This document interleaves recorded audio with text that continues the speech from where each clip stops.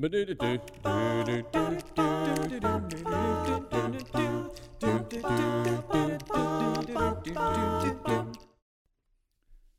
hello there. Welcome back to the podcast. This is Jonathan Edwards with PureAndSimpleBible.com, and I'm so grateful to be in this study. If you haven't checked out part 1, I really prefer for you to pause it and go find part 1 of this series on the covering. I'm the guest, and Stuart Crouch on his podcast, Real Bible Application, invited me on to talk about 1 Corinthians chapter 11, and I said I would on the condition that I could also use the recording. So Stuart's the host, I'm the guest. That's the way the format works, but it's still a conversation about Bible things, specifically in 1 Corinthians 11. You really need to get the first part of this before you jump into part 2. So if you haven't, like I said, pause and go listen to the other one first. And if you're here and ready to go, then let's jump right into the conversation, shall we, on the covering in 1 Corinthians chapter 11, part 1. All right. Are we clear to move to point number 5? Yeah, this is a great one, again, about submission. And, you know, the word submission is glaringly absent from this section of Scripture, at least in the translations that I use. So for us to talk about submission so freely, some people might take offense to that. But really, there are many times where we use words that aren't maybe the one in the Bible, but we're summarizing it. I'll give you a great example. The word relationship. That word's not in the Bible the way that we often use it to describe our relationship with God. Now, it talks about He's our Father. It talks about how Jesus is like our husband, right? And so what are these things? These are relationships. And that I'm going on that tangent. We've had that discussion before, because I remember I gave a lesson at Valley Parkway. Now it's Denton County then. And I talked a lot about our relationship with God. And you're like, is there a word that we can use instead of relationship? And I was like, well, I don't know of any other word to use. It bothers me because I wish we had one. Yeah. But the fact remains, because we don't have one, we create one that helps embody it. And because the one with relationship is so accepted, I don't know of anybody that disagrees that we have a relationship with God. Well, that's how it is in 1 Corinthians 11 when it comes to submission. I don't see the word, but I see its fingerprints all over these points. And we're going to find that, especially here in number 5, where women have a symbol of authority on their head because of angels. That's the 5th point, so write that one down. Now, I will summarize, because I do it all the time when I teach this, because when people are hearing it for the first time, you've got to have repetition. So, starting at the beginning, what's the big foundational point? Paul delivered traditions for us to all follow. What's the traditions? Number 2, God has an ordained order of authority. What is this order of authority? Number 3 and 4, men and women, if they want to honor their head, have to, men uncover, women cover their head. And then here we are at number 5. This idea of women covering their head has a very unique and special, honored role of teaching angels. Now that's my word, teaching angels. The Bible's word is because of the angels. You open a commentary on this verse, and for every commentary you open, you'll have a different position on it. I readily admit I am not the theologian that a lot of those men are. At the same time, I'm curious if a lot of the theologians of the past, because they were operating in a framework that's built on a faulty foundation, trying to find ways for these scriptures to work for only the Corinthians and not for the rest of us. You know, they wanted it to be cultural. And I'm trying to advocate that this is for all of us. And what I'm advocating to you, sister, whoever's listening to this, is that this particular role that you take is God's way for you to teach the angelic host. And I think it's absolutely fascinating. Hmm. That angels who are in God's presence look down to you in this role of submission and go, wow, so that's what submission looks like. I mean, it gives me chills just thinking about it. There are a couple times, this one being one, and another one in 1 Peter chapter 1. I better go over there. I'll be a bad preacher if I don't quote a scripture right. So my anxiety is making me have to look over there to confirm. But let's see.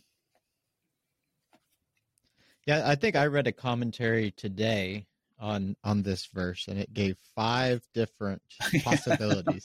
There you go. In 2 Peter 1, it wasn't 1 Peter, it's in 2 Peter 1, verse 19 through 21. I'm just not going to remember it. Am I? Good night. Maybe it is 1 Peter. Take it away, brother, while I keep looking at this. 1 Peter 1:12, is that the verse you're looking for? For some reason had 20 in my mind. I just couldn't find it. Yeah. In 1 Peter 1:12, thank you, it talks about how angels long to look into these things. And what Christians are teaching angels is how grace works. That God's grace gives us a second chance. Whereas when there was that great war in heaven and Satan and his angels were cast out, God's holy angels look at us getting a second chance and they wonder, will our brethren get a second chance? And they're taught, wow, look at these people who by faith, and they've never seen God, are obeying God. And that when they fall, they choose to come back, and so they long to look into grace. They also long to look into submission. And sister, it's not me who gets to teach them that. It's you. I think that's very special, that this command is a place of honor for you to teach angels about submission. And just a final thought about that. There are good angels and there are bad angels. And I believe it's you've got your notes in front of you. I don't have my notes. Is it in Jude where it talks about angels who keep their positions of authority? Jude 6. There you go. The angels who did not keep their proper domain but left their own abode, he's reserved in everlasting chains under darkness for the judgment of the great day. The idea is that these angels rejected authority, and that's why they were cast out. So here you are teaching, admonishing, and then also judging. 1 Corinthians chapter 6 in the book that we're currently studying talks about how we're going to judge angels. In verse 3, do you not know that we shall judge angels? How do we do that? Are we going to be like on trial as the judge and the angel comes forward and we say, guilty, not guilty? Of course not. It's through our godly example that we judge others. And it's not that we are going around in a really judgy way, but rather our good conduct, our righteousness actually condemns sin. Mm-hmm. And so, sister, when you have that symbol of authority on your head, you're judging angels, you're teaching angels. And to me, it's fascinating. So this is another dynamic of how submission works. Simply by modeling submission, you teach and judge a heavenly being, a rank of heavenly beings that we can't even see right now.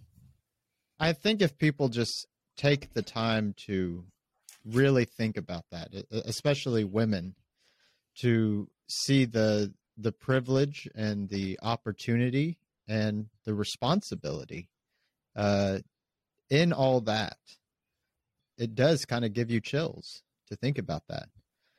Yeah, this is why we need more than pot shots. Because a pot shot in a sermon that's just 30 seconds that says you better do that or else you're going to hell doesn't convey what God wanted us to know about this command. Right. No, I think you said it well, and I will agree with you. Pat each other back. Yeah, there you go. Point number 6. Okay. What do we have for point number 6 of 7? Number 6 is I'm so glad it's there.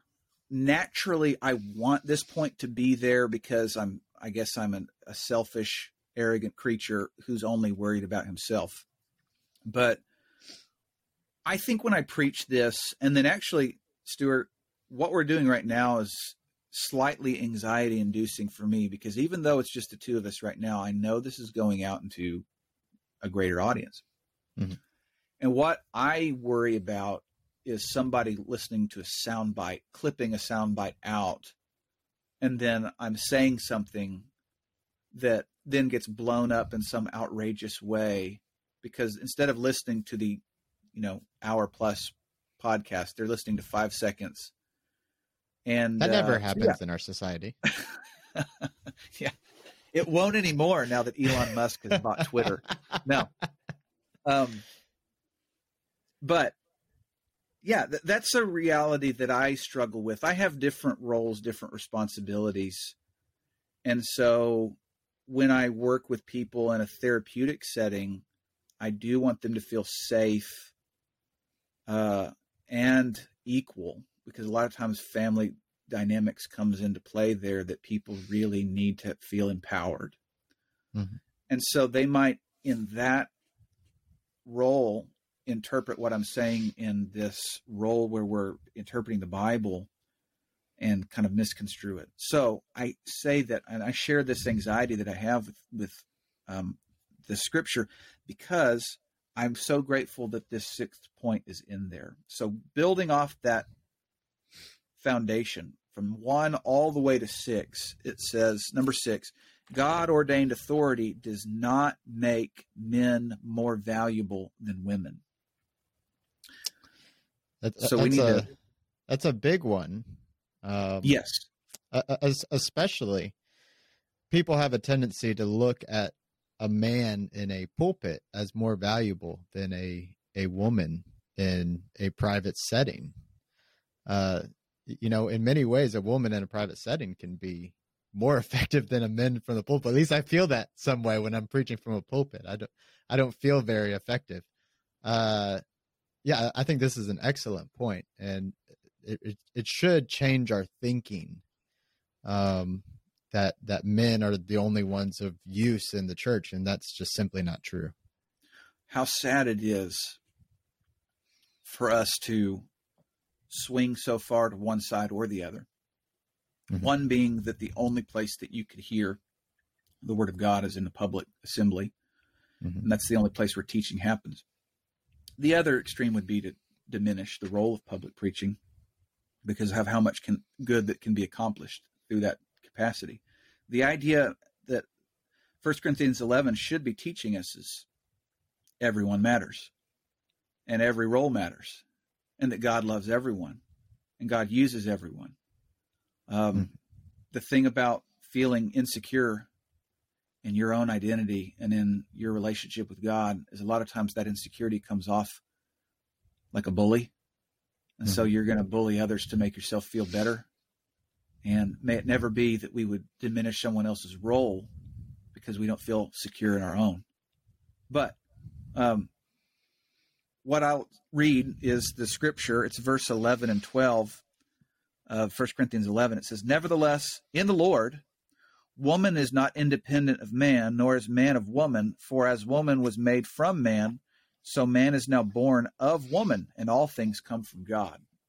Sorry, I just realized I read that in the ESV, so that's going to be maybe a little different than the other translation. But the point of this scripture for the Corinthians and for Americans and for anyone in any culture anywhere is that in God's order of authority, he loves everyone equally, that everyone is valued equally. And again, I think this is more relatable than we might think. Yes, we could have a lot of examples in a corporate culture where people are valued differently, but truly, look at what it should be. If I were to work somewhere, I might have a different job than Steve and Bob and Sally and whatever, but our worth as far as humans, our value, our worth transcends our job or our role. Sadly, the flip often happens where if Bob is the CEO and Sally is the CFO and Bill is the mailman that goes around and delivers coffee, Bill, his identity is diminished and he's not as valuable as a person. So that we relate to that in corporate culture or whatever. And God is trying to take this paradigm and shift it. And that's why the phrase is said, in the Lord, man is not independent of woman, nor is woman independent of man. Because in the world, whenever we do it our own way, where selfishness and ambition and arrogance and pride exists, we can really diminish another, like their role isn't valuable, like they're not valuable. Mm-hmm. But 2,000 years ago, when Jesus died,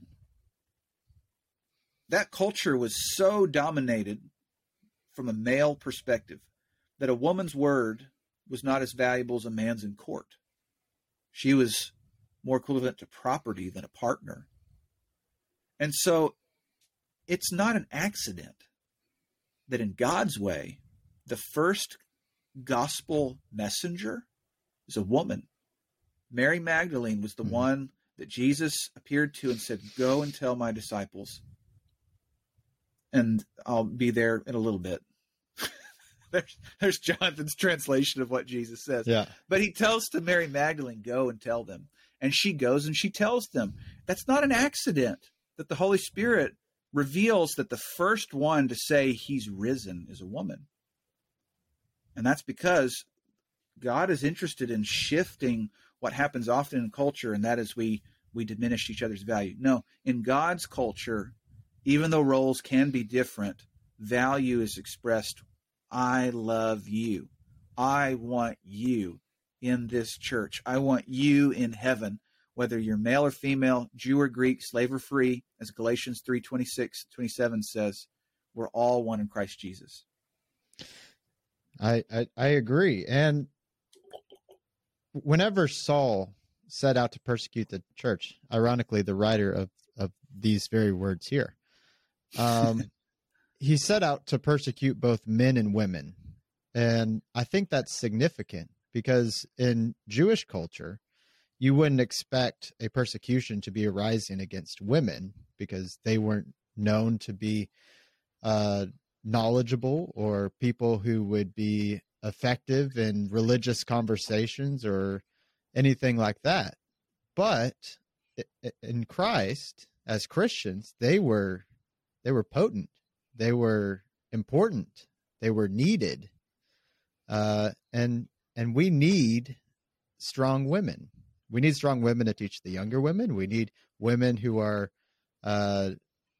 not belittled into thinking that they're not valuable to the congregation, because they certainly are.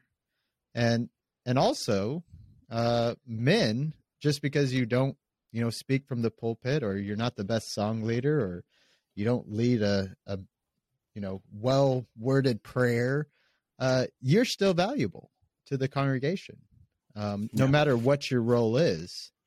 And we do, as humans, try to tier our importance.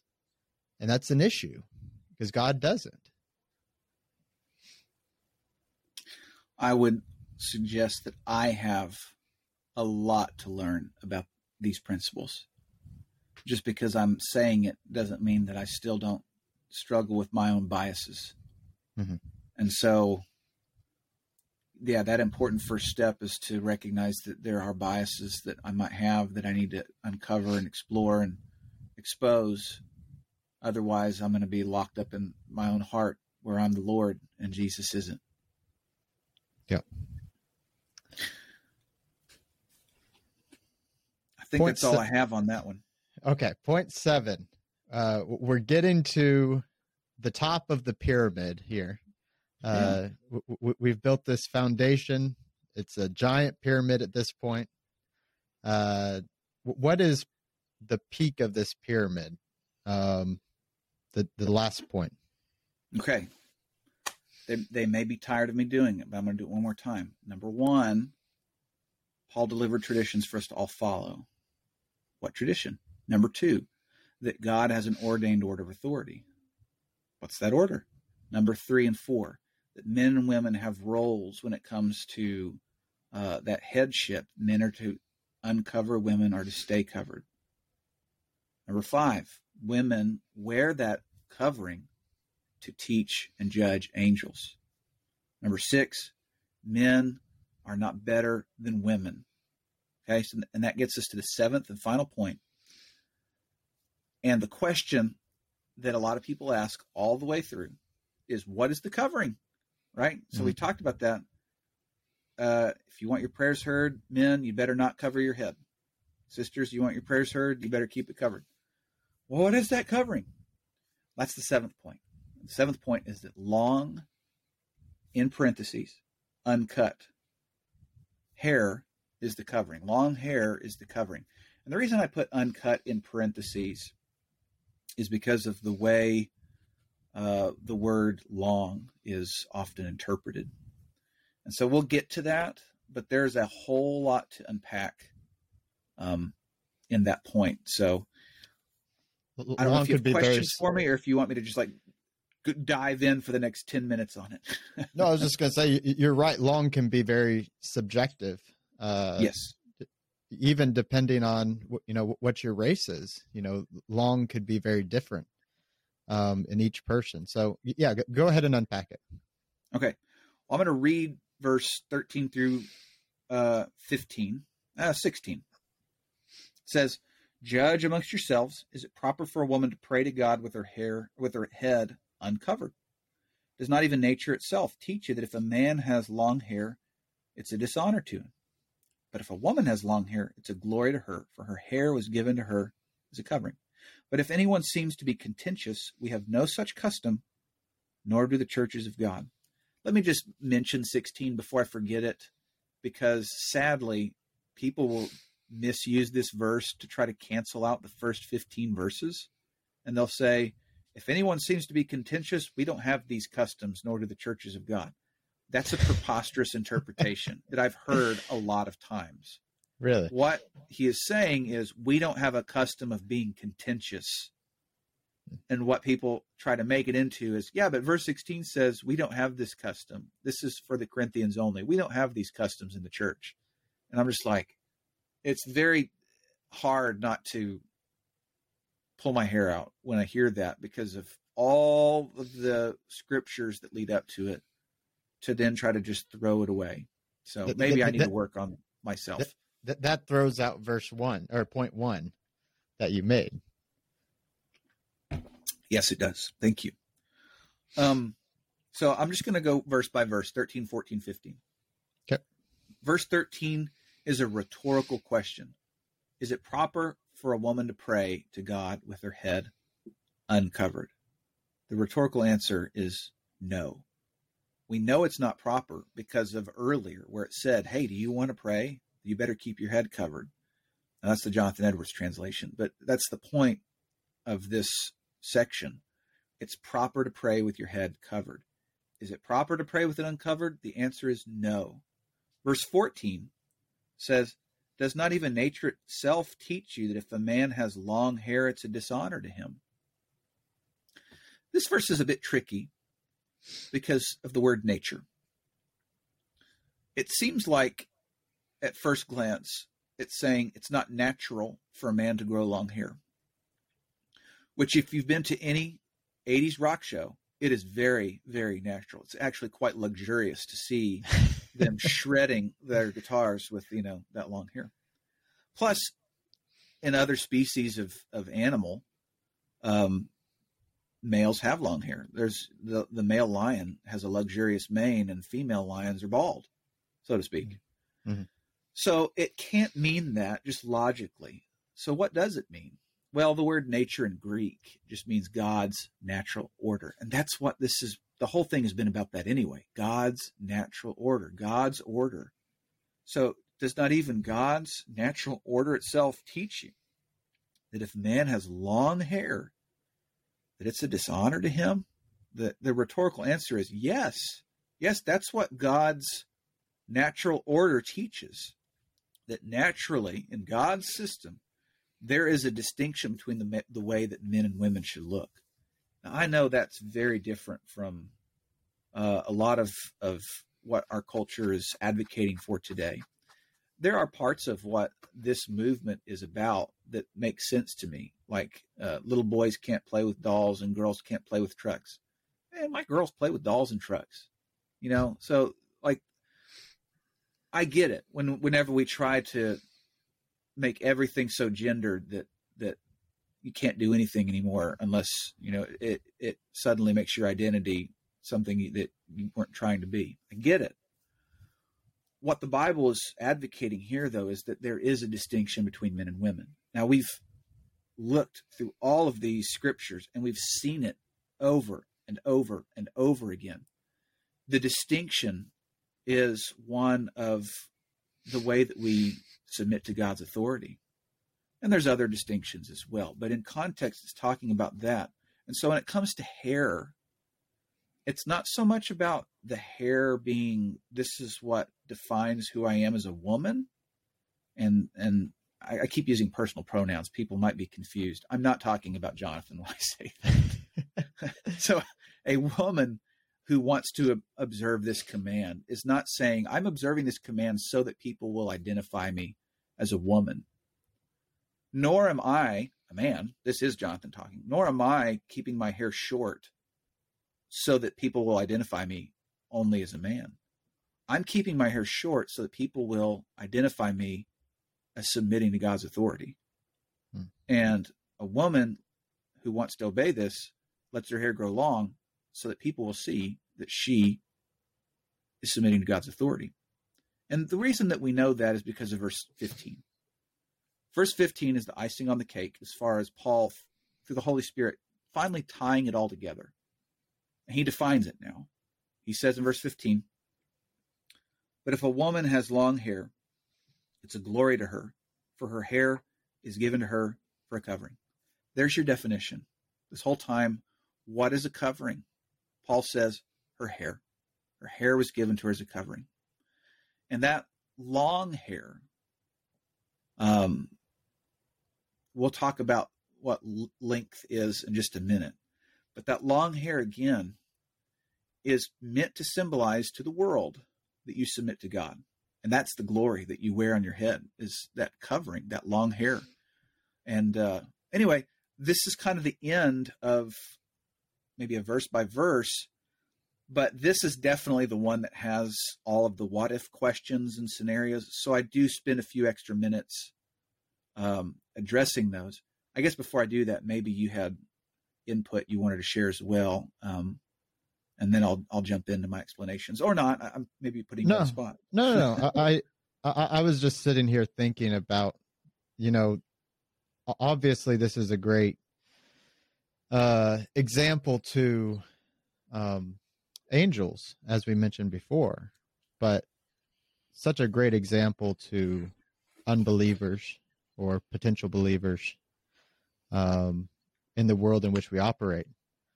And whenever I see a woman with long hair, as I understand long hair in these verses, I'm like, wow, that woman takes her Christianity seriously.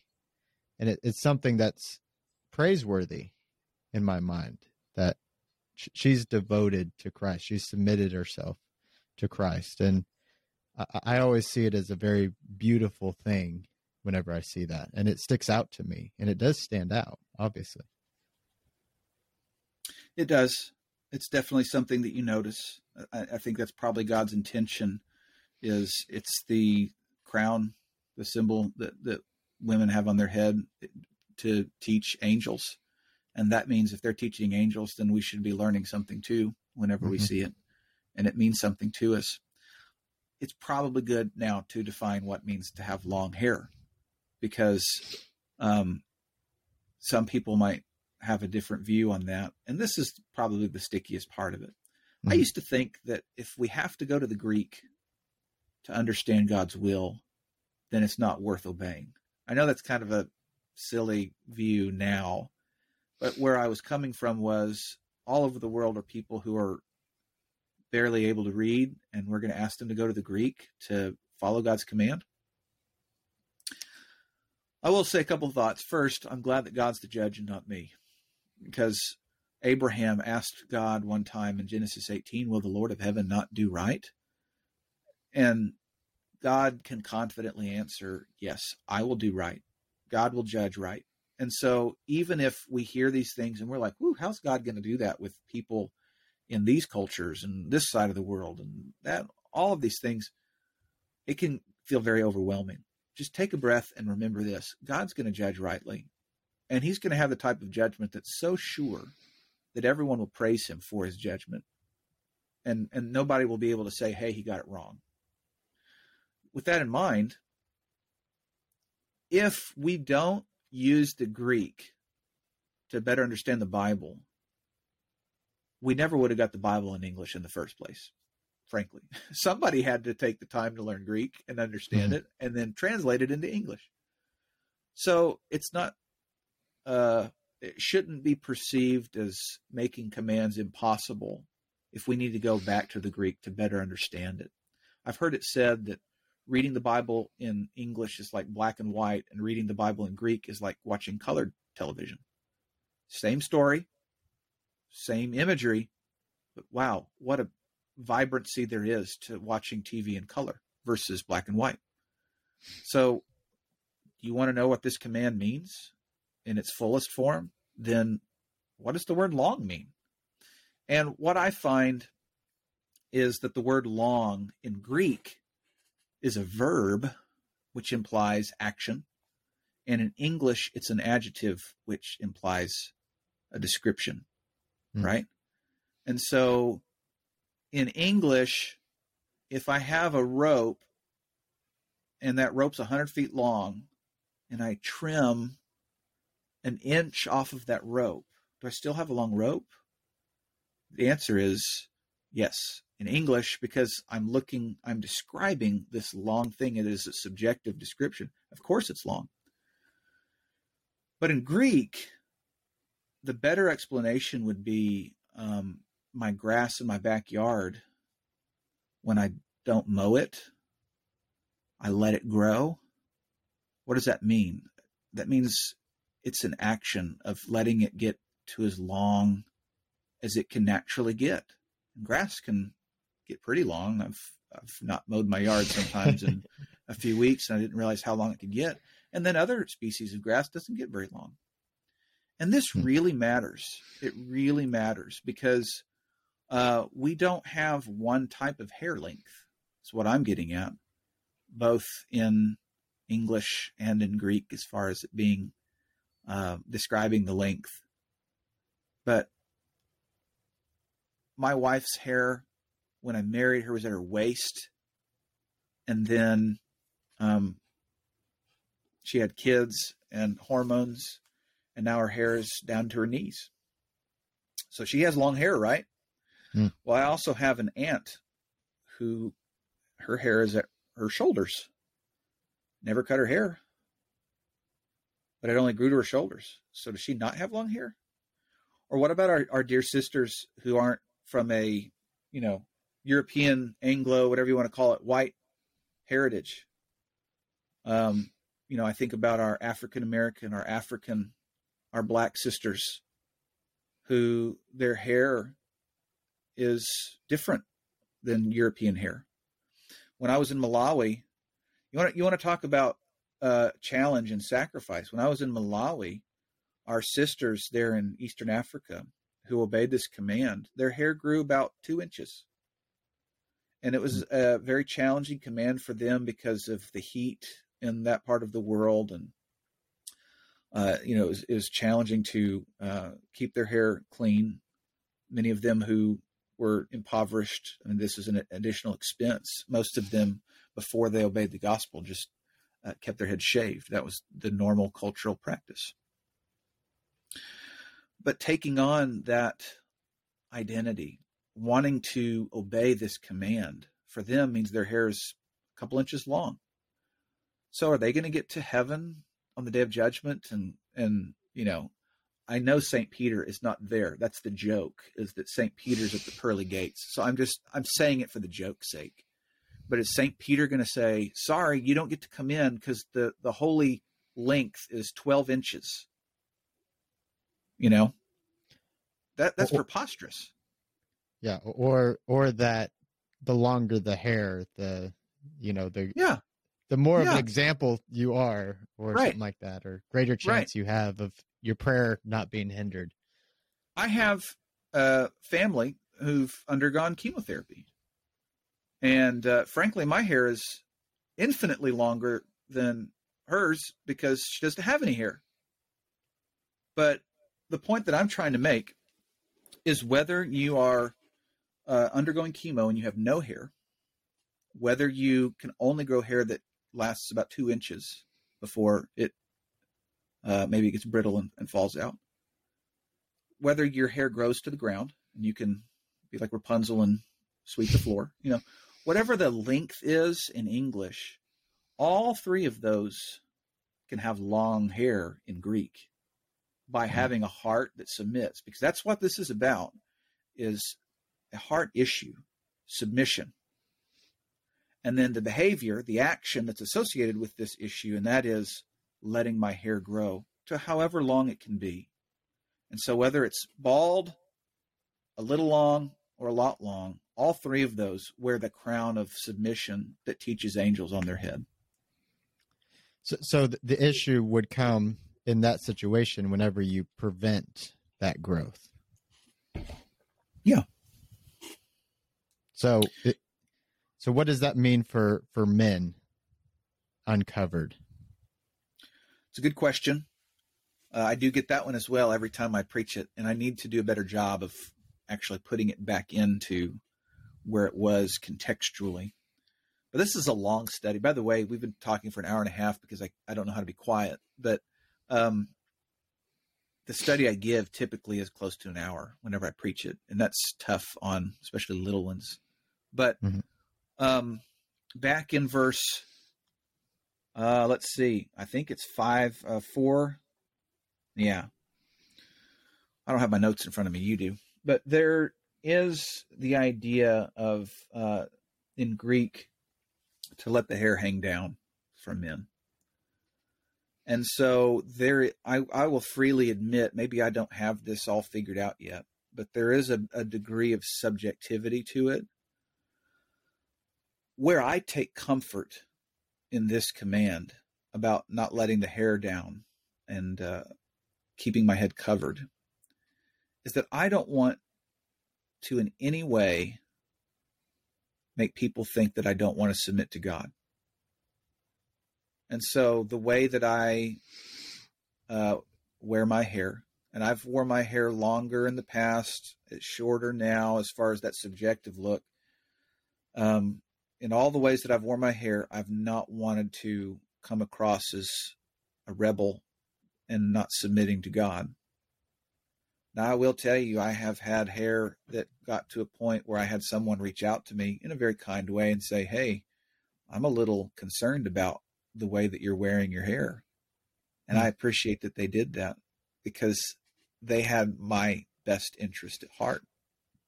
And even though if I may have disagreed with them, I think what men have to remember is that it's not about us wearing our hair down to our knees and then trimming the ends off of it, if we could grow it that long.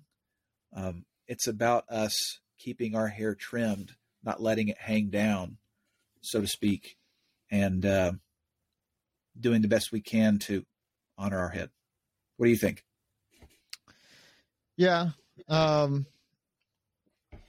haven't, I guess unknowingly, I've had pretty much the same mindset. I know whenever my hair is starting to get long. And maybe that is subjective. Because for some people, like, oh, that's not long. I've had much longer hair than that. But I can tell whenever it's starting to get long, and just an awareness of that.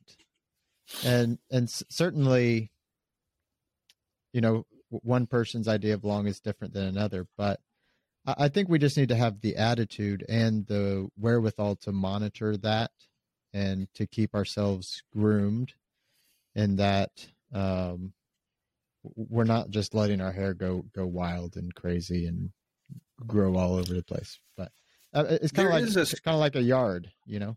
You keep it maintained and not just growing wild.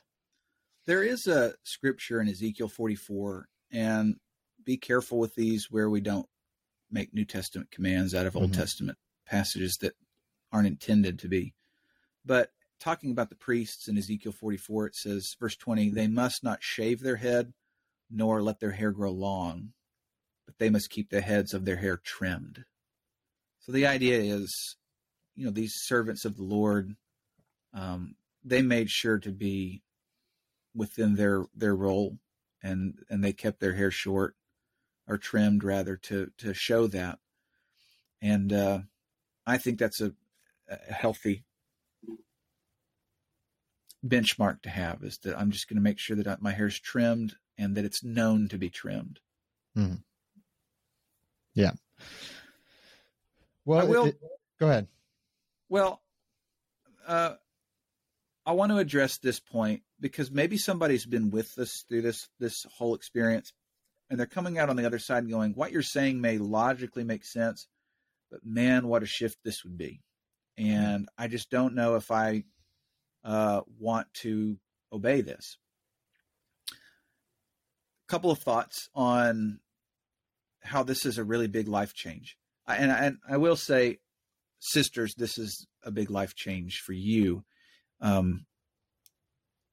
With humor, sometimes I'll suggest it's not a very big life change for me to keep my hair short, But realistically, keeping your hair long is a whole lot of work. Mm-hmm. I've had sisters tell me not only is it a whole lot of work, but their family who's not in the church will look down on them and say, ew, that's gross, that you're not cutting the split ends off, that you're not taking care of your hair. Like they're associating letting your hair grow long with just being grungy. And certainly, I think depending on your culture, it's going to take different practices to have this command, but also have good hygiene. But I will say I had a personal experience with long hair that I like to share. Marissa had a couple of precancerous spots removed from her back, and so she couldn't raise her arms higher than like her mid-waist because the muscles in your back, it's crazy how everything's connected. So I had to wash her hair for a couple of weeks. So I would turn the water on and she'd get in the shower, and I'd be standing outside the shower, and she'd get her hair wet. And like I said, it's long hair in the English sense of the word. I'm describing it. It was long. It's down past her waist. And I remember the amount of shampoo that it took to put in that head of hair and wash it. I remember the amount of conditioner that went in that hair, and I had to, just get my fingers through it. And then combing it, I'd start at the top, and it was one brush, and her head goes with it because her hair is thick. And she's like, no, don't do that. And so learning to start at the very ends and tease out the bottom and comb out more and more, a little bit higher at a time. And it ended up being a half-hour process. And I'm all sweaty by the end of it. She's got clean hair, but I was I needed to get in the shower myself at that point. And then plus our girls, I won't say that I'm always the one who does it, nor am I the main one who does it, but I do help comb our girls' hair. And whenever they were little and their hair was right on their head, you could just stick them in their little Sunday dress. But now it's a whole ordeal with these 3 heads of hair in the house. What I'm trying to say is this: obeying God is not always convenient. But just because it's not convenient doesn't mean it's not worth it. And the one who I like to relate to is, in this regard, is Jesus, who in the garden said, if there's another way, take this cup from me. But then what's the second part of that prayer? Not my will, but thine, if there's no other way. And so the takeaway from that is that even the Son of God had an anxious spirit, so to speak, if I could be so bold as to say that, had an anxious spirit about obeying God. And ultimately, he humbled himself. And so, sister, you may, if you want to give this command a try, and you see you value what the Bible teaches on it, it may be that you don't like the command, so to speak. But if you could have the Spirit of Christ and say, not my will but thine, then yeah, I guess I just want to validate that we don't have to fall in love with it immediately. I do think it's something you may learn to cherish, but it's not something that I'm going to force you to say, well, I love it now that Jonathan said it. It may take time for you to appreciate that. Yeah, my wife, of course, holds to the same thinking as yours, and her hair is not near as long as Marissa's. It's a little bit shorter, and it's fairly thin, so it's a little bit easier to maintain and take care of for her. But it's very important to her, and she sees this as her prayer life, and she values that communication with God. And because of that, she's very adamant about keeping her hair growing, as we say, uncut, because she values that communication with God. And I like we said earlier, that is extremely valuable to our relationship. Yeah. I do think it's funny. The more I give this, those who have shorter hair naturally will tell me how much they wish they had longer hair. And then the ones with longer hair wish they had shorter hair. There is, I think it's human nature, but there is kind of this, I wish I had what the other one had. And for the sisters with the really long hair that sometimes feel like, man, nobody would want this. The ones with naturally shorter hair do often wish their hair was longer. I've found that as a pattern in most places I go. So do you have any conclusion that you would like to kind of put the cherry on top of this pyramid? Well, I don't know if I would call it a cherry because I don't want this to come across as threatening, but I do want us to be sober-minded about obeying this, right? So some people might say, well, Jonathan, that was nice, but it's not a salvation issue. This is, unless the Bible tells me it's a salvation issue, then I think it's a liberty, or I don't think God's really going to care that much. I think it's a very dangerous path to go down, because if you only obey commands that you think are salvation issues, then that explicitly say, if you don't do this, you go to hell. I think you'll find that of the 1,000 New Testament commands, the vast majority of them don't have that tagline on there. Mm-hmm. There are commands that say that admonish us to obey God, and that if you love me, you'll obey my commands. I guess I would like for our listeners to think about this question. What happens if you disobey this command? And so I've got 5 points for you to think about. Number one, you're not following God's traditions. Number two, you're not submitting to God's authority. Number three, you're shaming your head and damaging your prayer life. Number four is for sisters only. You're showing angels rebellion. Number five, you are rebelling against the pattern that's been set forth to all churches about being contentious. Paul said in verse 16, we're not contentious. We don't have that pattern. And if you take a contentious role in saying, I will not do this, even though I understand what it is, I will not do this, then you're taking on that contentious spirit. These are things that I don't want to stand before the Lord with these against me.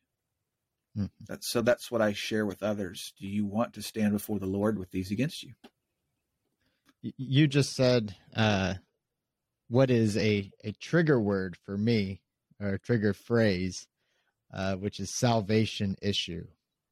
Whenever I hear someone say salvation issue, I cringe, because when we think about sin, we as humans, kind of like we talked about earlier, we like to stratify things. We like to say this is more important than this is more important than this, and we put it in order, and we say, as long as I pay attention to this grouping at the top here, these other ones, they're not as big a deal. But God doesn't look at sins horizontally, I like to say. He doesn't, of course, there's commands: love the Lord your God with all your heart, and this is the greatest command, and love your neighbor. But that's not because God is looking at disobeying those things in a horizontal way, that this is greater than this, but it's more that everything flows from loving God, and everything flows from loving your neighbor. And if you do these things, then everything else will fall into place. But we tend to say, as long as I do these main things, I'm good. And we look at sin horizontally, but God looks, vertically, but God looks horizontally. And we need to be people who are interested in submitting ourselves to God, no matter how great or small we may think it is. God doesn't look at sin as great or small. He looks at sin as sin. Mm-hmm. It's all horizontal. It's not vertical. Well, I'm sorry I triggered you. Yeah. If you need to go to a safe space to get away from my triggering, then I appreciate your need to go. I'll just write you a nasty email later. It's okay. Let's maybe frame it this way. A salvation issue. These commands are written to Christians. Mm-hmm. So salvation issues, if people want to make up definitions and words, etc., would mean anything that's going to justify me before God. So for sinners, yeah, I get it. This and other scriptures that we commonly argue about and try to get deeper understanding on, etc. It's Paul writing to Christians about Christian living. And so I will say, no sister and no brother is justified before God by keeping their hair long or short. We're justified by faith. Mm-hmm. And when a sinner recognizes that they have sin and they are wrong and out of the realm of safety, it is by grace through faith that we are justified. Now, faith obviously is not what many see as just an acknowledgement of God. It's a hear, believe, and obey type of faith. Mm-hmm. And that encompasses obeying God's commands. But it is through that faith in Christ that we are put into his church. So maybe what I would call this then is this is a judgment issue. Because judgment is whether or not we take the time to learn God's will and obey it. And Jesus made it very clear that we're going to be judged by what we do. We're going to be judged by our works. We're not saved by our works, but we're going to be judged by them. So here is teaching that we will be judged by.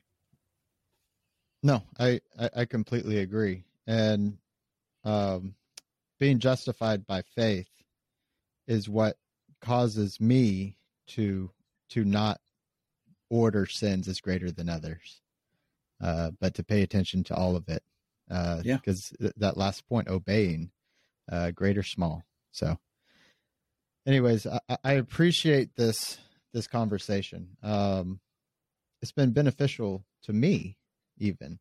And I really hope that this leads to further conversations, not only with, maybe someone hears this and they, start reasoning through their mind and they contact me or you, hopefully you, but I'm happy to talk about it as well. But I hope it leads to future conversation, whether it be with us or whether it be with, others in their vicinity, to discuss this and really work through it. And so if we've accomplished anything, I hope we've put that pebble out there in people's shoe to kind of kick around a little bit. Ooh, I like that. Tactics. Yeah. All right. Well, do you have anything to close, or are we good here? Yeah. I want your listeners to know I'm thankful to be the guest on your program, and I'm glad to see that your program is doing well and that you are taking initiative. I think there should be a proliferation of just bukus of content, podcasts, videos. We haven't tapped into the TikTok market. I think Aaron Batty's trying to. He's got a TikTok. Yep. But, there's all these platforms for the gospel to engage with the modern audience. And so thank you, Stuart, for doing that and taking on this initiative, this role. And everybody who's listening, share, like, subscribe. Share, like, subscribe. It's through that the algorithm gets our content into the hands, or the ears rather, and the eyes of others who aren't associated with the restoration movement, with the churches of Christ. And that's ultimately what we want. We want to encourage our brethren. We want the church to grow and be strengthened. Likewise, we also want this to go to new places. And how exciting it is to think that some algorithm based on you liking, sharing, subscribing would then recommend this to somebody. Well said. I appreciate that. And we appreciate the work you do as well. It's it kind of motivated me because I'd always, been planning to make a podcast, and then I was on your podcast and you're like, hey, did you say you're going to make a podcast? And I was like, well, I really have to make sure I do it now. and that gave me the push I needed. But I think so many of these things, that maybe people are a little bit intimidated to preach, come across so well in a medium like this, in just a conversational form where people can hear questions asked that maybe they're asking themselves. And I think it comes across well. And so that's what I try to do, is I try to put out topics that, some people might be uncomfortable hearing, but maybe, or at least hearing from a pulpit, but hearing in this form is they're a little bit more receptive to it. And so that's what I like about podcasts. And I'm not saying that there's things that we shouldn't teach from the pulpit that we should just have podcasts about either, because I think anything scriptural should be taught from the pulpit, as long as it's done in a loving way. Amen. Well, very good. Check out, for our listeners, check out pureandsimplebible.com. Also check it out on YouTube, and the podcast is great. You'll find great content there by Jonathan and his guests. Thank you, brother. All right. Thank you. Well, Stuart's already done an outro, but I'll just say as well, I'm very grateful for the conversation and thankful again to Stuart for having me on Real Bible Application Podcast. Go check it out wherever podcasts are and where you listen to it. And I hope the study was helpful for you. So read 1 Corinthians 11 again. If this is the first time you've heard it presented this way, then study the Word. And let's encourage each other and sharpen each other and become more familiar with and comfortable with the Bible's teaching on this. So reach out to me if you have any questions at pureandsimplebible@gmail.com. And until next week, always remember, God loves you very much, and I do too. Lord willing, see you soon.